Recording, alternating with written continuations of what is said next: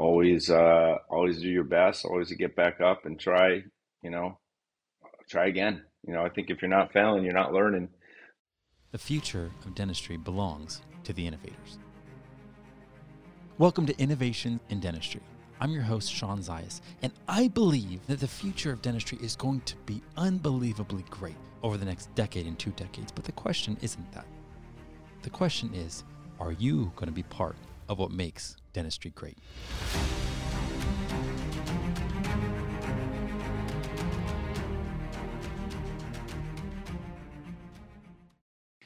I am here with the one and only Coach K. Not only someone I view as an innovator in dentistry, but also just a dear friend of mine. So I just want to say, Coach K, thank you so much for taking the time to even join me today. Thanks for being here. Hey, Sean, thanks for having me. I'm happy to be here and looking forward to our conversation. I love sharing specifically what I mean by innovation, because innovation can mean a lot of different things. And in dentistry, it could refer to clinical dentistry, and it could refer to the technology that's starting to shape where dentistry is going. But the application that I really care about is, what is it that gets dental professionals like you to have what mindsets, what belief sets get it so that you guys can continue to overcome, continue to pioneer, and to rise above, because dentistry is just downright difficult. And for those that may not know you, you are probably one of the most resilient people I know, Coach K. I just want to honor you for that. Like you get up time and time and time again. I don't know. Did you ever box as a kid? No. Well, I played ice hockey.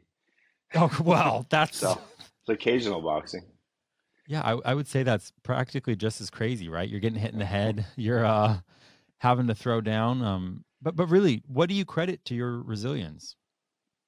Just, I mean, that's just the way I was brought up.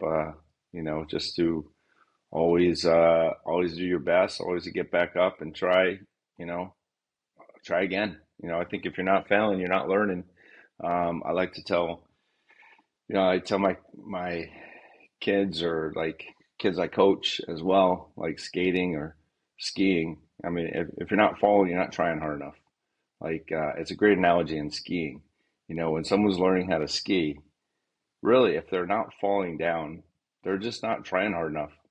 Like you get to the point where, kids don't have very far to fall and they're fearless. But as you get older and you have someone that's maybe a teenager and they're, good intermediate skier and they're skiing nice tame trails, and they're not really falling, it's because they're not trying hard enough. Get up on the big slope, get in there somewhere where it scares you, and go, and you're gonna fall. You're gonna fall. There's no way you're not gonna fall, and that's how you learn. You get back up, fall, you learn. If you're not falling down, you're not trying hard enough, and then you just got to pick yourself back up and keep going. I And think that's a great analogy, especially with skiing. Growing up in New Hampshire, I started skiing when I was 4 years old, and you could play it safe, like you're saying, and you could kind of stay in that pizza position where you're just slowly and controllably going down really easy green, trails. But you're like you said, you're never going to learn, to all of a sudden go more parallel with your skis, keep your knees closer together, learn right. how to use poles. You're gonna fall. You know, Now, go I ahead. hear some implant educators in the industry ask, well, how many implants have you had that failed? Oh, I haven't had any that failed. And the answer from the experts, the teachers, are like, well, then you just didn't do enough yet. Because if you do enough, you're going to have failures.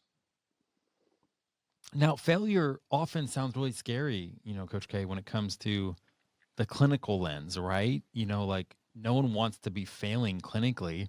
Do you feel like you have the same hat on when you're thinking of the business of dentistry, the ventures that you've undertaken, or like, do you feel like it's the same hat as the one that you have when you are a clinician? Or do you feel like you're more open to risk and failing forward in your business ventures? So, business owners in dentistry have it a little bit easier than, for instance, running a grocery store. The margins are paper thin. There's nowhere to make mistakes. the dental business, you can really stumble for years and at least get by. Maybe not as profitable as you should be or could be, but you can get by. So you have a big range of error there. Um, then you have doing your clinical dentistry, which you should be the expert at, and you know perfection should not be the goal. Excellence should be the goal. But you're going to be a lot more excellent in your clinical dentistry than you are in the business side, unless you went and got your MBA first and then went to dental school. Then I would expect that you'd be fantastic on both sides. So you have to, if you're going to be a business owner in dentistry, you have to probably spend a lot more time focusing on the business side that you're not trained in. But you have to, if you're going to own a business, you got to train yourself on the business side as much as being a dentist. You need to train yourself on the clinical side. I think that's one of the things that makes dentistry from a dental owner perspective very difficult, because it's two very different jobs that you have and that you're getting paid for, not just one. Yeah, I mean they're completely different, and that's where I'm always amazed, because I feel like as a clinician, you're probably really trying to lower risk, reduce liability. No one wants these lawsuits, and you're trying to probably really stay within this place of where can I be great at and where can I make sure there's consistent outcomes. But then in business, like if you do something and you try to start your own practice, or you try to start kind of a DDSO or some of the things you've pioneered in, I mean, there's really not this guarantee, or there's not this proven path. There's a lot more risk, and there's a great chance that you're probably going to fall on your face the first few times. And yet I feel like you've had the ability to navigate in both areas. Like, do you always feel like you were an entrepreneur growing up? Yeah, when I was in junior high school and high school, I never had a job. I never had a job paycheck working for um, another company, be that good or bad. Um, it's because I went out and did things on my own. I mowed the lawn. I mowed the neighbor's lawn. I bought a trailer. We bought a whole bunch of equipment. I hired 3 or 4 kids in the neighborhood.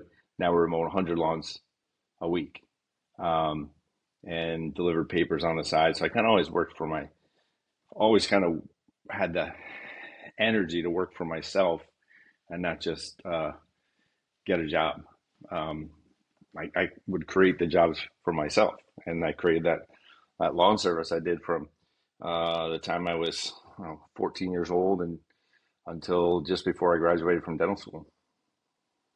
Now, I've heard stories, and I just need to make sure this is true. Rumor has it you got into dental school when you were 17. Is this one of those things, kind of like the, what is it, Han Solo, where he's like, all the stories were true? Yeah, People just yeah, start there's this lore about what happened with, like, Luke and Han in the Star Wars.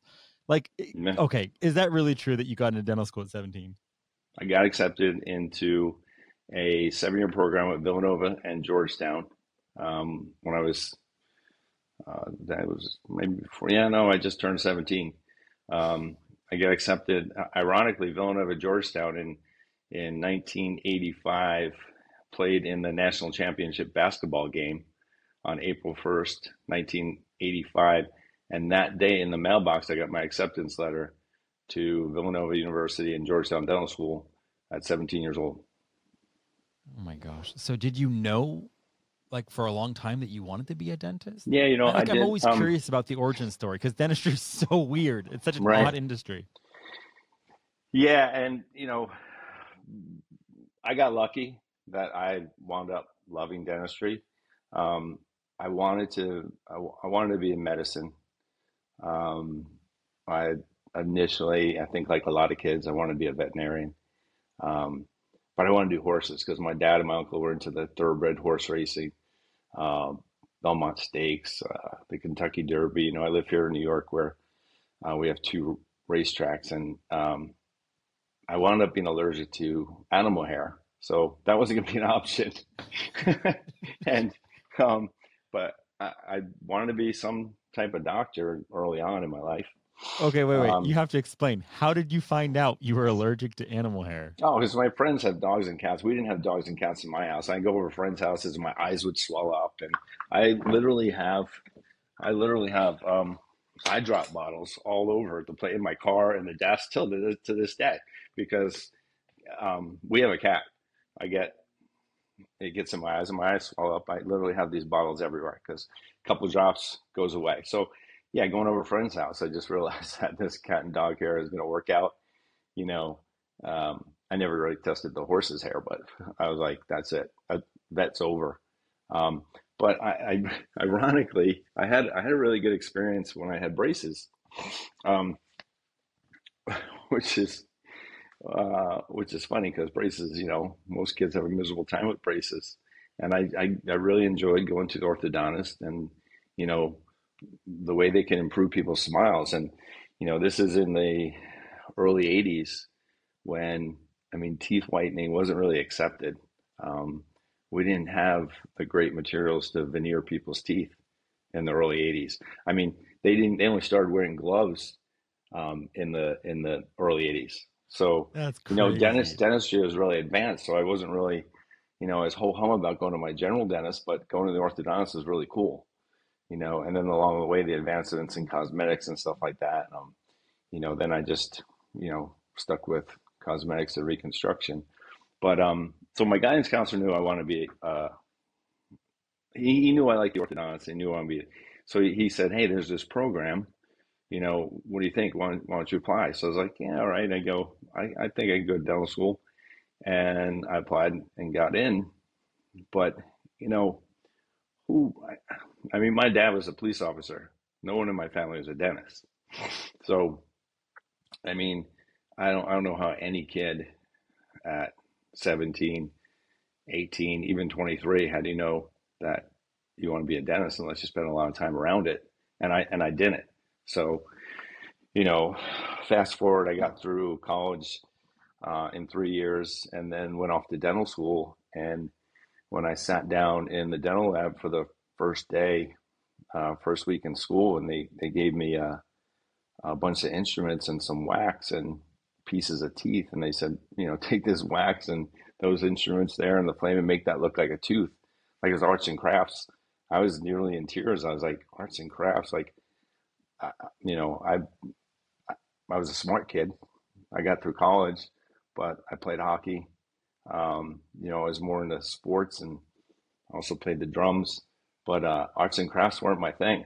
Like I couldn't draw anything. Now I have to mold this wax into a tooth.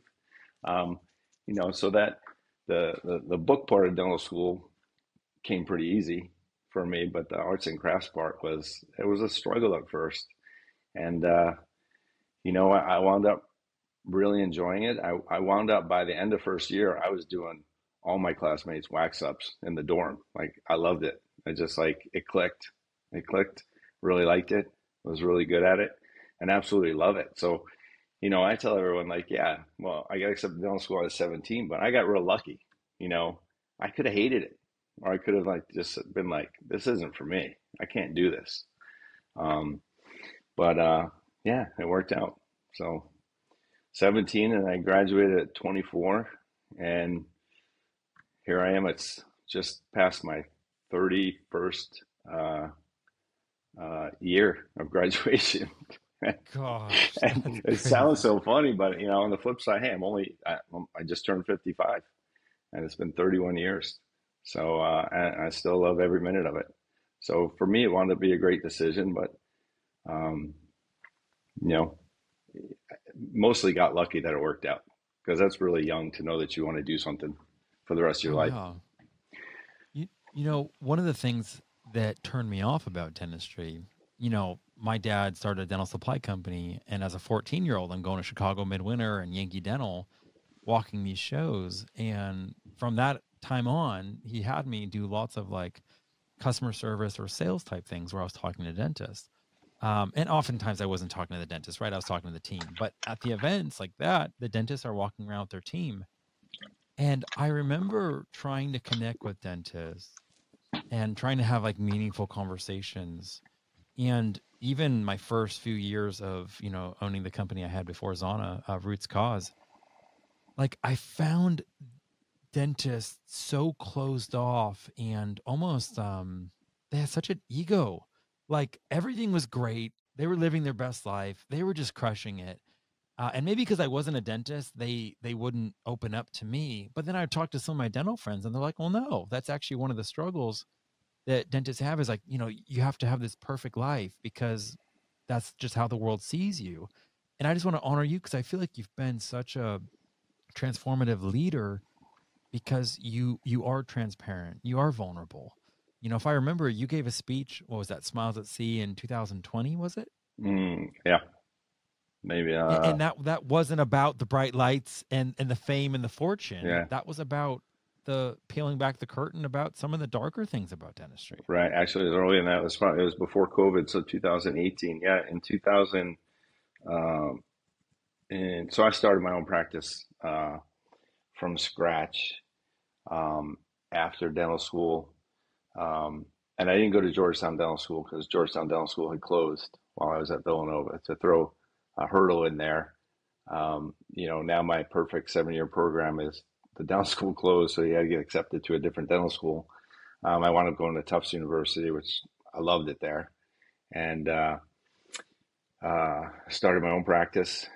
I did a fantastic general practice residency at University Hospital in Stony Brook. Um, Lots of trauma, um, lots of emergency room work, uh, motor vehicle accidents, broken jaws, um, all the gory stuff. And our inpatient clinic, we only treated medically compromised patients because Stony Brook has a dental school across the street. So if you're a healthy patient, you go to the dental school. We only treated the people that had HIV, high risk cardiovascular, developmentally disabled children, and did a lot of hospital dentistry as well as the emergency oral surgery stuff. So that gave me a lot of confidence. And every Friday we'd take out like 50 wisdom teeth in the OR. And when you have all these other doctors standing behind you, it was just a fantastic learning experience. And it's unfortunate that it's not a requirement for every dentist out of dental school to do a residency like that. And I don't even think they exist to the level that they did when I graduated in '92. um, but I credit that to a huge start in my career. And I opened up my own practice 2 years out. So at 27 years old, I started my office from scratch, no patients, borrowed all the money, and opened the practice. And, things went very well. Things went fantastic for a long time. But fast forward to 2015, and I lost all that, and not because the business wasn't doing well. The business was doing fantastic. Um, the business was doing very well, and unfortunately, not only did I get into dental school early, graduate dental school early, start a business real early in dentistry, but I got married real young also, and got two sons out of it, and that just spiraled out of control, didn't work out, and divorce left to me losing my office, me losing uh, my home, not in the divorce, but I got in the divorce. I got the house, I got the kids, I got my boat, I got my two cars, but the court forced me to pay $20,000 a month in alimony. So Wait, did you just say $20,000 a month? yeah, I don't think some movie stars pay that much in alimony, because the courts in Connecticut just they look at tax returns, they look at bank statements, that's it. And judges are not accountants, and but whatever. We're not going to talk about judges or politics or anything like that. But people in politics and judges should not be doing accounting for anybody. So yeah, so that didn't last very long, and you know, Steve Kane at Kane Waters in Dallas was my financial advisor at the time. He wrote a letter to the court. He said, the only the only person this works for is Walter because he'll be in jail getting 3 meals a day, while everybody else will be figuring out where the money's coming from. Because yeah, this isn't gonna work out very long.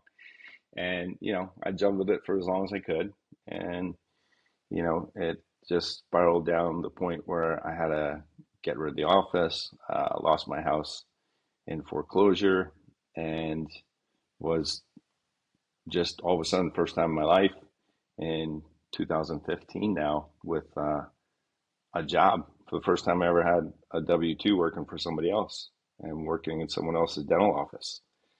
Um, so yeah, that talk that I gave at Smiles at Sea was just it was a dark time.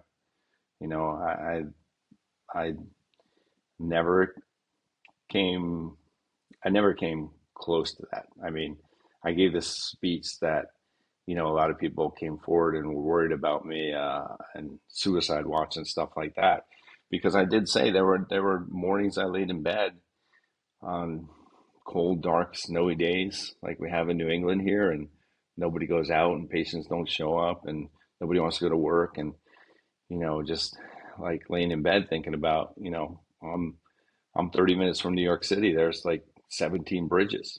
Like, which bridge do I want to drive my car today and just, go take a high dive?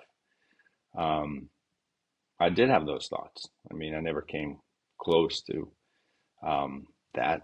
I mean, there's one thing about thinking about it and actually doing it, but I love my family. I love my kids. And I love doing dentistry. But it was a deep, dark time that, you know, all that I accelerated at the early time in life had now been, it was like a starting over, starting all over again in my mid to late 40s. But, and, being bankrupt, like, finding a job was a struggle. Um, I go to the bank and uh, buy a car. How do you go to the bank and get a loan to open a business? And then even have a conversation that, like, well, I didn't lose my business because the business wasn't doing well. I lost my business Right. because the court told me you either pay this much money a month or you're going to jail. So, Right. I mean, things had to change. I mean, I had to file bankruptcy as a strategy. Um, but now all the other strategies weren't there anymore. Like, how do you get a business loan? How do I start another business? And the way I ended that talk, the talk ends in a positive way. Um, I now have three businesses. I have two dental practices. I own a medical building, and I did all that without ever going to the bank or rich parents or win the lottery. No, I didn't Wow. have any of that. I didn't have any money hidden under the mattress. I couldn't get money from the bank, and I don't have rich relatives that gave me the money. I had to do it all on my own with no help. And so, what's that? It's 8 years later now, um, to have two thriving dental practices and own the building. But you, that's what I mean about getting up every time you fall. It's not over. It's just learning experience. So I've already done a startup. Now I did two more startups and another practice. And each time was each successive time, the timeline to start to profitability was shorter, just because you're more experienced. You know what to do, um, and you just can't give up. You gotta move on.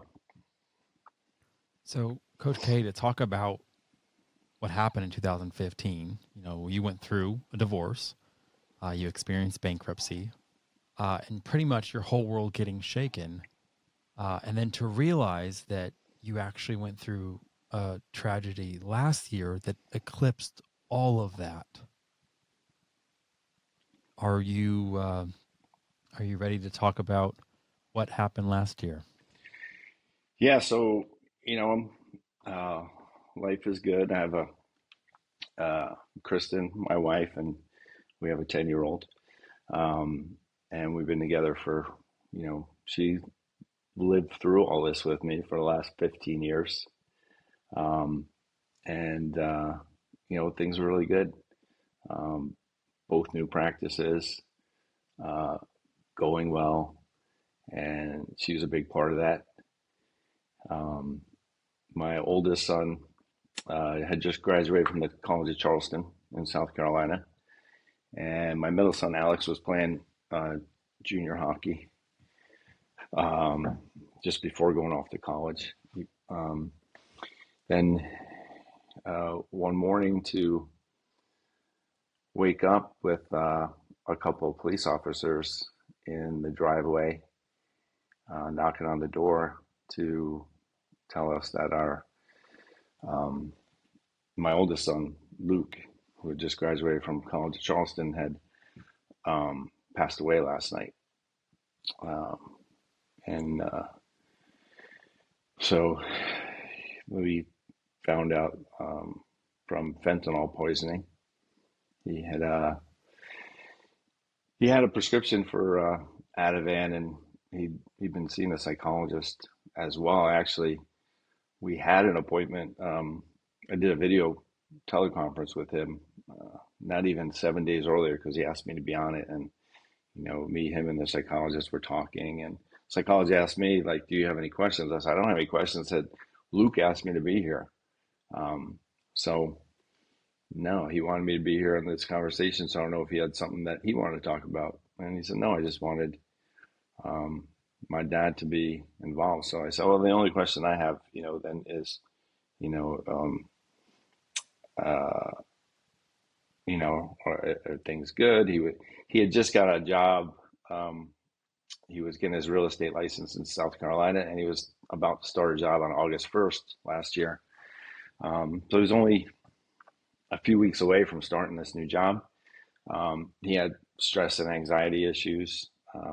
He was on a prescription for Ativan, which the psychologist had given him, and went out with his friends one night. He called me before he went out. Said, "Love you, Dad. I'll call you in the morning." And then later that night, after going out with his friends, him and a couple of friends went back home to late at night um, after the restaurants and bars closed in downtown Charleston, and they bought a couple of Ativan pills at the gas station.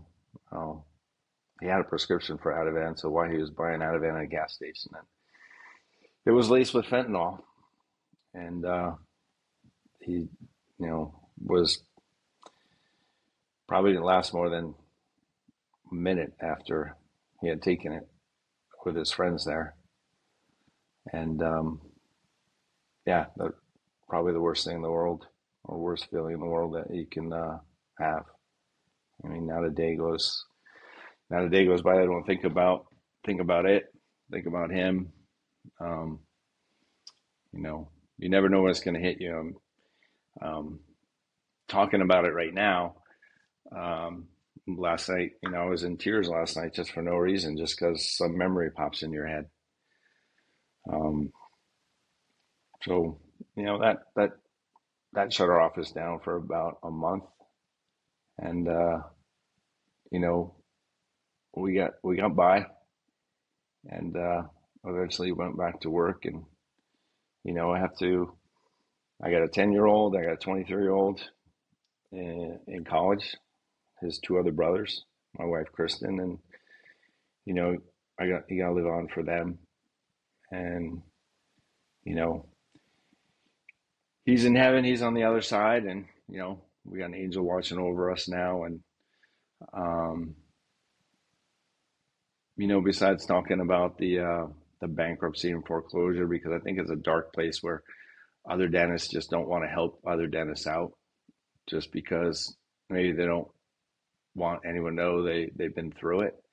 But I do those talks, and I did that first talk at Smiles for C because I want other people to know that there's people out there that've been through it that can help you. Um, Initially I was filing my bankruptcy in a Chapter 11 to reorganize, which didn't work out for whatever reasons. Especially when your ex-wife wants to thwart the reorganization. I moved forward. I did Chapter 7 bankruptcy by myself. I filed by myself. I mean, I spent so much time in the court, um, with divorce and so much time in the court on the bankruptcy when it the chapter 11 didn't work out, reorganization didn't work out. I did chapter 7 by myself. Yeah, it was stressful as hell. And reach out to other people uh, in the field or whoever, there was nobody that wanted to give you advice about divorce. There was nobody that wanted to hold your hand through the bankruptcy, and not even hold their hand, just someone to ask questions to, Yeah. just when my son passed away, there was plenty of people. It was amazing how many people I knew, other people that lost their kids. There's two charities for the last 20 years that I've been supporting. Both of them lost their kids in their 20s, and they've been my two charities that we support for 20 years. So I knew that these two good friends of mine lost their kid in their 20s, and um, so I reached out to them right away. Um, they reached out to me, but then I found so many other people that I didn't know lost a child and were willing to help. And there's really, there's nothing you can do or say to someone who lost a child, but just knowing that other people have been through it and are there to listen was helpful. And the same thing with the bankruptcy or divorce. Um, there are plenty of other people going through it. I'm here, I want to be here for, just give me a call. Let me know what you're feeling, what you're going through. Nobody can help you with your exact situation. You need really good attorneys for that. But where you need to reach out to friends or colleagues just for emotional support. And, just finding out other people that lost their kids and they're there for you. You can lean on them or just know that they're okay. The, the thing that helped me the most was we have a great priest um, at our church here in Wilton, Connecticut. Father Reggie is just amazing, and I always looked up to his homilies at church on Sundays, and I knew him as our priest, and but I didn't know him personally, um, and that maybe 4 hours after the shock. Can't say the shock was over after 4 hours, but I just didn't know what to do. And after sitting around for 4 hours, like, I just can't believe what just happened. I reached out to Father Reggie. Um, I said, maybe he recognized me from being in church. And I just went down there, sat there and talked to him. And, um, you know, it was so helpful to have someone else to talk to. And Father Reggie is just an incredible person, an incredible priest. And, he'll call me up. He'll send me a text message every so often out of the blue. I just want to know, like, um, are you done blaming yourself? Are you done blaming yourself? Because I know you're still blaming yourself. I can see it. There's nothing you could have done. You were a good dad. There was nothing you could have done. You have to stop blaming yourself and move on and know that he's in a better place. And yeah, that's hard to do. I don't, you know, and I hear a lot of other dads say that too, that there's just the hardest thing is get over the blame. What could have you done? Um, especially in our profession, you know, uh, we want to fix things. Dentists want to fix things, and you can't fix that. I could, you know, bankruptcy, I could fix. Yeah. Divorce, I could fix. A Yep. failing business, I could fix. Um, you know, that's easy. You get a dental office that's not performing well. I know I can go into any office in the country and get them and improve by 20% in 30 days or less. And that's not what I do. I'm not a practice management guru, but I know I can do that because I've gone into these two offices that we took over and saw them go from failure to thriving. That's fixable. You lose a child. There's nothing in the world that you could do, and nothing in the world that's going to take away that sick feeling.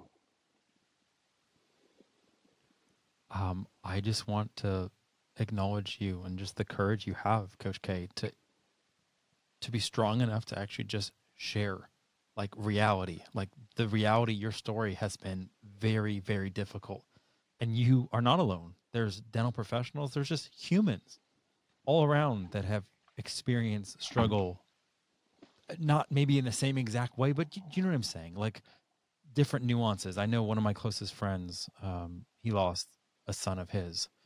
He's significantly older than me. He's more like my dad's age. And my friend, and I told you, like right away, he started all of a sudden um, getting these herds of longhorns where he'd have 70 Texas longhorn in this herd and he would just be around them. And it was like terrifying. They have these horns, they're going out, it's all around your vital organs. And it's like him and his wife, like they kind of just, or his wife and I realized like he almost not lost the will to live, but didn't mind if he flirted with things that were risky Yeah, because that just means he would see his son sooner, you right. know? And just seeing how he moved on, I can't imagine that. You know my story about losing my mom and losing a parent. It's natural. You know you're going to lose your parent at some point. If it's premature, it's unfortunate. It's always unfortunate.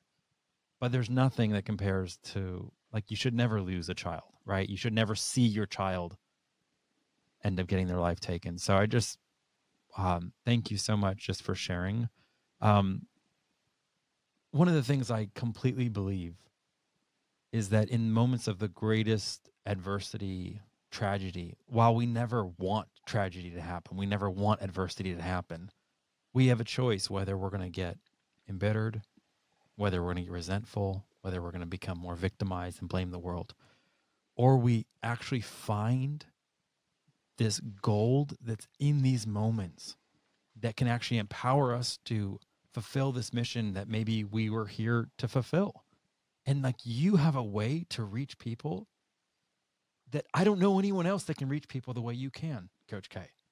And I am here with complete conviction believing you have not yet fulfilled your greatest role in dentistry. It's not leading a great practice, although you do that and you do that well. I believe it probably is helping those in dentistry that come against these same exact things. And when they look around, there's nobody there. When you were bankrupt, you were looking around and it was almost like it was a disease. People didn't want to catch it, right? Maybe he's contagious. You know, maybe his calamity is going to spread to me and people want to stay away. And I'm so thankful for the dental community. I saw when that tragedy happened with Luke, I saw the way that Elijah and so many people came and surrounded you with prayers and support. And I know it doesn't take away what happened, but I'm very thankful that we're in an industry and in a community that is so supportive and so, I don't know, just connected. And I'm really thankful for that. I'm thankful for the way you are with me coming off the tragedy with my mom. I don't know why I said 4 years ago. I think it was only, I don't even Yeah. know right now. You know, with loss, it's like time just takes on different meaning. It's like in some ways it completely stops and the pace of time never moves on the same after you encounter a loss. You know how you said your friend kind of got in risky behavior after a loss, and like, well, a loss of a spouse or a divorce or something like that, and people just like, I one of the practices that I took over a few years ago, fantastic dentist, um, worked way too late in his ages, and patients would say, he was really getting grumpy. And then other people would say, you know what, he was always grumpy. And, this for my tragedy. And I would say to those patients, I go, do you know he lost his son when the child was 19 years old? I go, man, that's why he's a little cranky sometimes. And, that didn't happen to me. And I said to my older son, the 20, now 23-year-old, Um, the 10-year-old was there too, but um, I said to him, I go, I don't want to be that person that for the rest of my life I'm going to be cranky and or mad at the world because I got you two to take care of, and I got to be here for you two.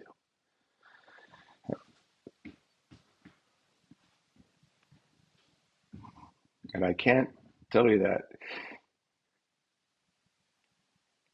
sometimes it's not so hard to get out of bed or not break down. I mean, you can jump in the car and be in a fantastic mood, and the wrong song comes on the radio and it kills you. You can't do anything about that. But, I have a fantastic wife, Kristen. I got two other boys, Aiden and Alex, that I got to be here for. And they're hurting too. So I don't want to be that person where, when I retire and the new guy comes in and they say, Dr. K, he was grumpy. No, that's that's not the way to move on. That's not the way to live. And to honor your child that you lost, and you know accountability. Accountability is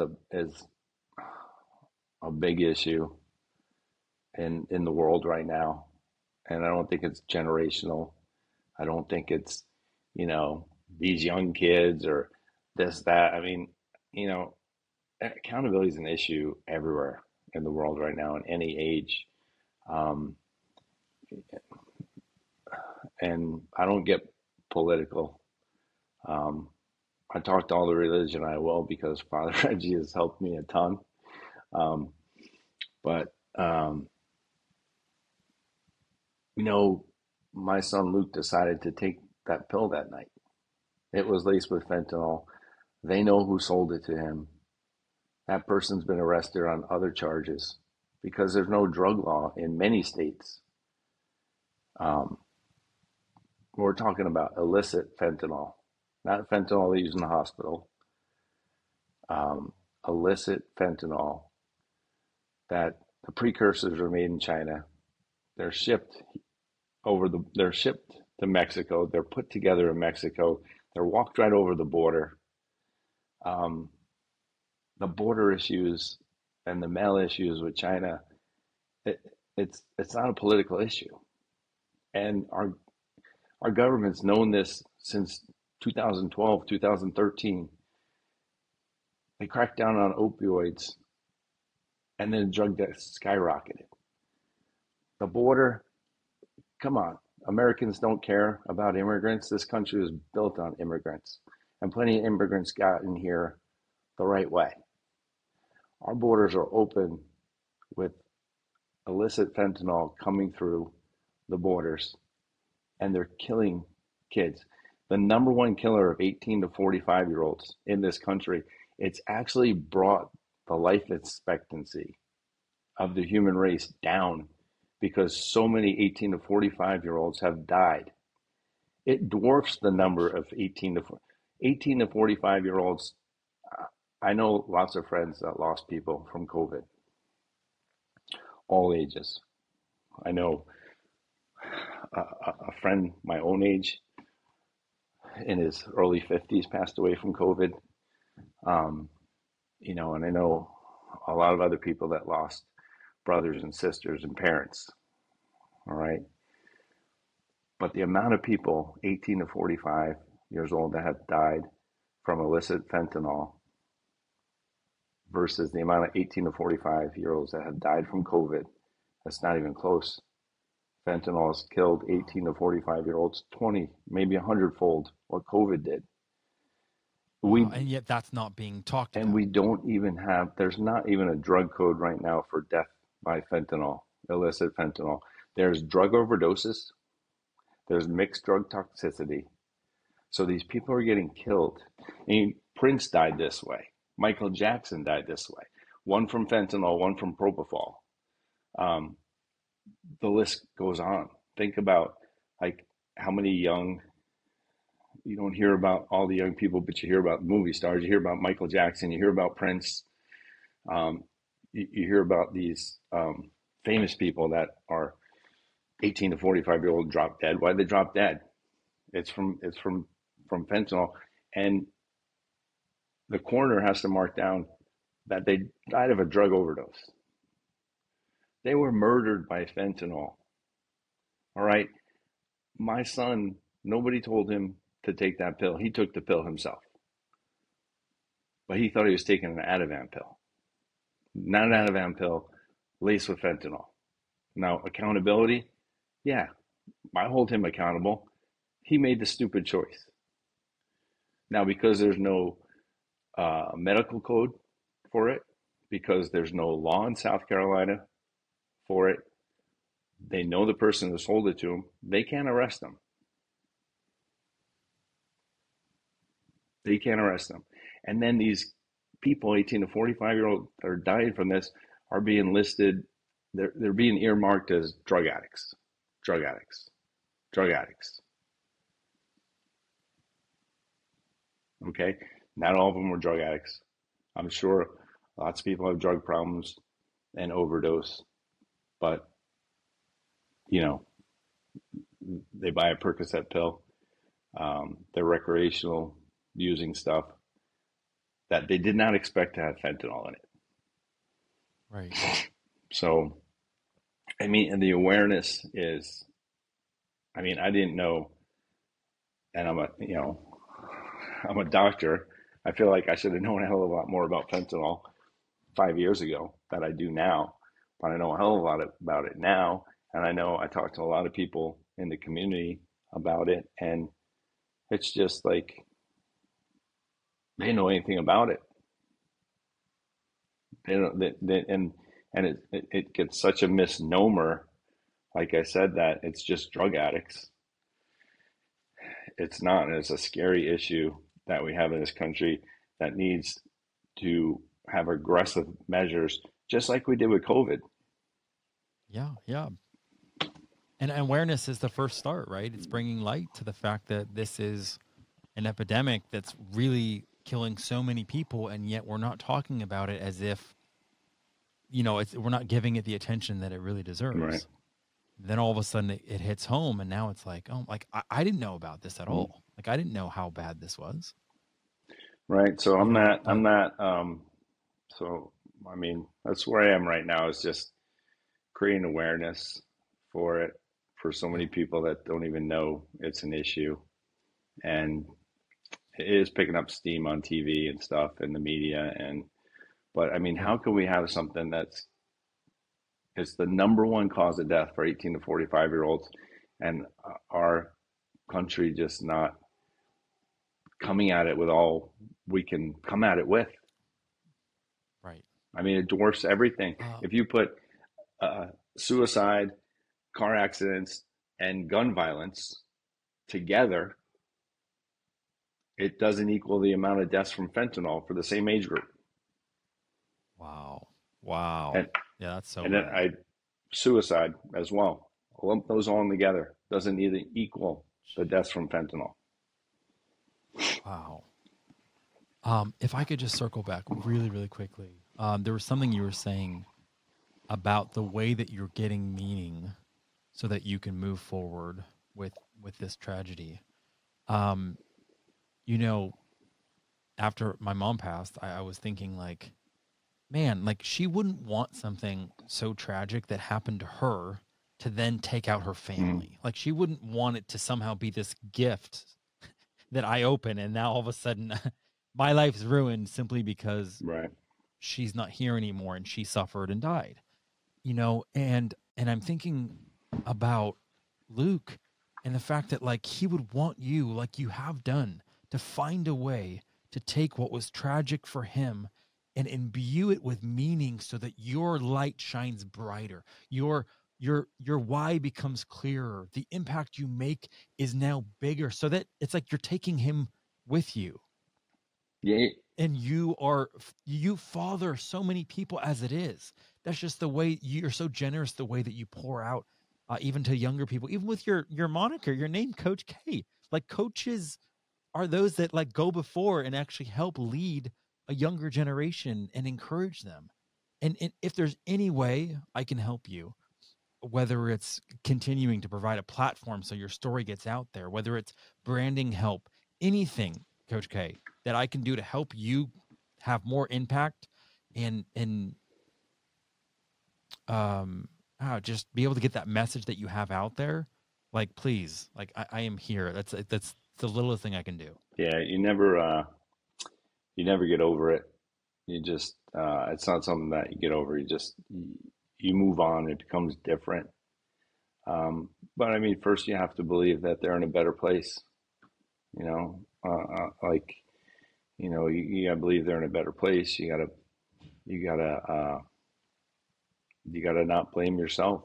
I mean, other people make their own decisions, and accountability is a big part of it. I know a lot of people spend so much time on these groups, online groups, like, my kid was killed, my kid was killed, my kid was killed. I believe your kid was killed. He didn't mean to take fentanyl, but come on, you got to have some accountability. They did take the drugs, so you got to believe they're in a better place, um, and you got to, just move. It gets different. It gets different. You got to be there for your family and your kids. Hopefully you have. I do have two other kids and a wife that I gotta take care of him. He's on my mind all the time. But you know, I still accept the accountability. You got to get over blaming yourself as well, is what I was thinking about, because you can't do anything about what they were going to do.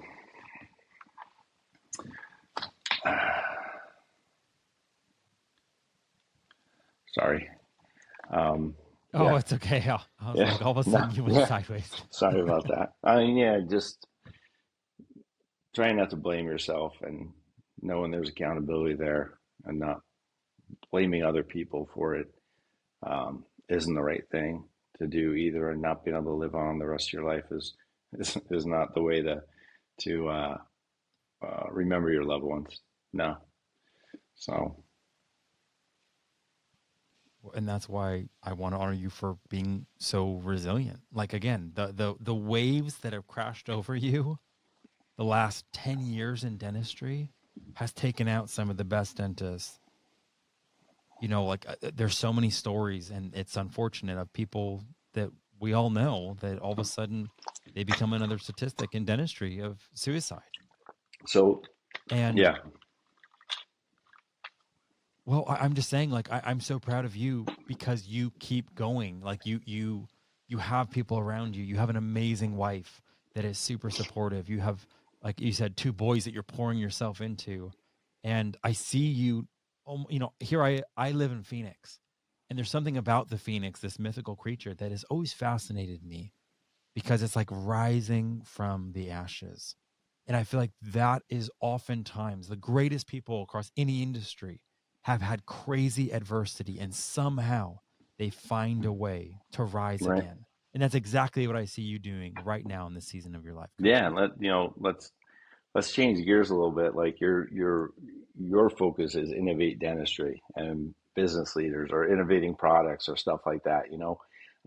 The most, and this is what gets me excited about dentistry. You can hear it change my voice. I love dentistry. Okay, and innovate. This is my innovation in dentistry, and it's really expensive. Not everybody can afford this in their practice, but if you just had the mindset that people hate the dentist, will change your whole life. I walked into a dental meeting one time when I was 25 years old, and I'm new in town. I go to the local dental society meeting, right? And I walk in, and some old guy, he's probably my age at the time, but I was 25 when I walked in, says to me, doesn't even say hi. I'm the new guy in town. He doesn't say hi. You need to take your ad out of the newspaper. We had newspapers back then too. And I said, what? What are you talking about? Your newspaper ad that says people are afraid of the dentist. I was like, oh, so my newspaper ad said, question, are you afraid of the dentist? And then it said answer. And the answer was my phone number, right? Come see us. Yes. No lectures, Yeah. no guilt. You're afraid of the dentist. We will take care of you. We did sedation Yeah. dentistry. So I looked at the guy and said, how long have you been a dentist? I've been a dentist for over 40 years. Okay. I go, how many new patients did you see last month? Oh, I see about 3 or 4 new patients a month. I looked at him, I said, dude, that ad brought in 100 new patients last month. And I go, just because you don't like it, next month I'm taking out 2 pages. And he's like, you're making dentists look bad. I go, you've been a dentist for 40 years and you don't understand that people are afraid of the dentist? I said, you are Come making on. dentists look bad, not me. And I Right. never went back to Right. another local dental society meeting again. There's lots of other dental groups I am part of, but I never went back to the local dental meeting again. Not if that's their mindset. So, yeah, when I was at Tufts University in Boston, you walk down Newbury Street and there's these beautiful boutique stores and salons and little restaurants. And this is 1990s. And I'm like, look at how much women enjoy walking into these salons on Newbury Street on Saturday. They're smiling, they're happy. Yeah. You walk in, they smell different. I go, that's what dentistry should look like. Now, in 1990, nobody had this spa dentistry thing. And I wrote a whole article for dental school about spa dentistry. And then it became a thing in 2000. Spa dentistry became a thing, Wow. right? But like if Right. you that's the innovation. Think about the way you walk in the office. What does it look like? What does it smell like? And are you taking care of people that are afraid of the dentist and don't want to be lectured to and don't want to be made to feel guilty? I can't tell you how many times people come into my office and say, my dentist made me feel bad. He yelled at me. He told me I was a bad person. He made me feel guilty. I'm like, I'm Because I'm everybody like, loves that, right? seriously? I'm like, just just think your business model different. Okay? Dental office, no. Dental office is never going to be the spa, salon, get a massage, but you can kind of give it a better feel and you kind of can realize that people really are stressed about coming here and trying to do something to make it nicer for them. Like, that's all the innovation you need. You don't need the $50,000 Right. laser or the $300,000 x-ray machine or whatever. You need to you need to think about the patient experience, number one. Amen. And number two, you need to have a fantastic team, right? That's the magic bullet. Have an excellent team. Because if you have a good team and somebody leaves your office, when they go to another office, they can't buy your team. Your team's only here. No. They go to another team, they get that team. You don't like that team, you have to come back and see my team. So that's innovation.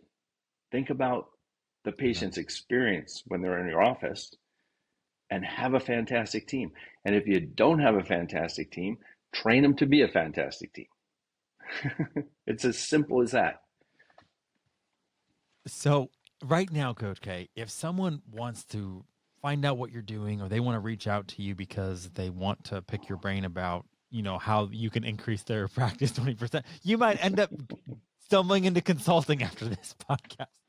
Or they just are really in a tough time in their life. Maybe they're going through a divorce or bankruptcy and they just want to talk to someone that can understand. What's the best way for them Yeah, to my reach email, which is coachk@gmail.com, and it's coach KAY@gmail.com. So, in closing, I have a question for you. You graduated dental school, what did you say, when you were 24, 24. 25? 24. So, what, and Tufts, it's in the Boston, Boston. right? Okay. So you're walking down, let's say the north end. You're right in front of Yeah. Mike's Pastries, right? And Walter of today passes 24-year-old Walter, and you have one sentiment to communicate to him. What is it that you say? Never give up. Amen. Isn't that's the famous Winston Yeah. Churchill, right? Never give up. That's all he said in his speech, I believe. So I heard, that is incredibly I heard someone appropriate. else say this, and it's not mine, but I just heard it the other day. It's like when you feel like you're completely fresh out of ideas, think of another one. When you're out of strategies, you're all done, nothing worked, come up with another one because something's going to work. Amen. Amen. Hey, Coach K, thank you so much. Again, I just want to honor you for the way that you have been an innovator, not simply in the things you've done in your practice, but the way that you've gotten mindsets and belief sets that have allowed you to transcend these tragedies and still keep going so that you can be there for your team, for your family, and for dentistry. You are part of what makes dentistry great. And I just want to say thank you so much for being part of the Thanks for podcast everything today. you do, Sean. Appreciate you. Thank you, Coach Thank K. you. Thanks for listening, and be sure to follow so you never miss an episode. To learn more about what's going on in dentistry, check out innovationindentistry.com.